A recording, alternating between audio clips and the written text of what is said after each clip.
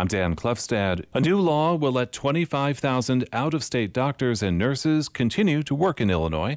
Rules implemented during the pandemic allowed them to practice here until May 11th, but the law extends their permits for up to a year, allowing them to get licensed in Illinois.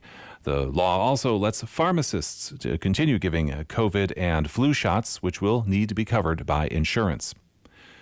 The jury deliberating in the federal ComEd bribery trial is breaking for the weekend. Dave McKinney has more. Jurors have been weighing the fate of 4 former ComEd executives and lobbyists for nearly 14 hours over 3 days. The jury's considering whether the group bribed former House Speaker Michael Madigan to help pass legislation worth hundreds of millions of dollars to the company. The judge in the case said jurors would not be returning today for further deliberations because one juror has a work conflict. They'll resume Monday. The jury asked multiple questions of the judge during the day yesterday. One involved a request for a transcript of a secretly wiretapped meeting between defendant Michael McLean, a government mole, and the past CEO of ComEd. At that meeting, one focus was on Madigan-connected no-work subcontractors. That's at the core of the government's case against the defendants. This is Dave McKinney. A Naperville gun shop owner, is taking his case against Illinois' assault weapons ban to the U.S. Supreme Court. Robert Bevis owns Law, Weapons, and Supply. In his appeal to the High Court, he argues the law violates the Second Amendment. Bevis and the National Association for Gun Rights are seeking a temporary halt to the ban while they challenge it in federal court.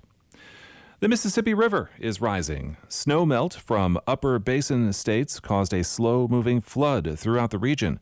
Kevin Sir of the Illinois Emergency Management Agency says they've been working with vulnerable communities to take precautions. Several communities have actively engaged their sandbagging operations, and this has been started before the weekend. So a lot of communities have started sandbagging in preparation. The Army Corps closed 18 locks and dams from the Twin Cities to Illinois, halting barge traffic during the river's busy spring shipping season.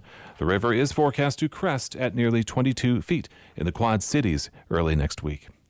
And more than 3/4 of people aged 17 to 24 are ineligible to join the military. And according to a group of retired generals, the Defense Department cites obesity, drug use, and a lack of education.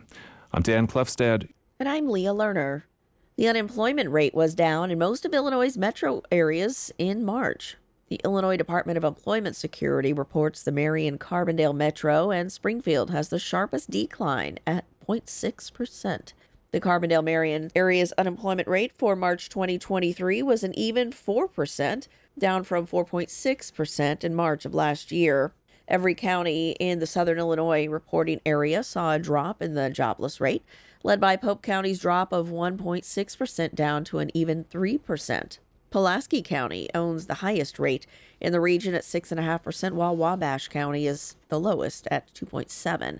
The number of non-farm jobs is up by 1,300 in the Carbondale-Marion metro area.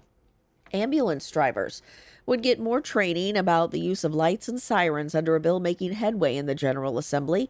The bill is sponsored by Senator Adrian Johnson of Buffalo Grove and requires the extra training as well as both lights and sirens when an ambulance passes through an intersection.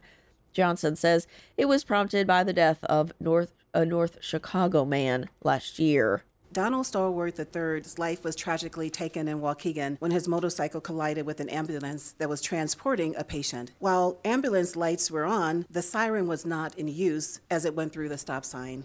The legislation has passed the Senate and now awaits a vote in the House.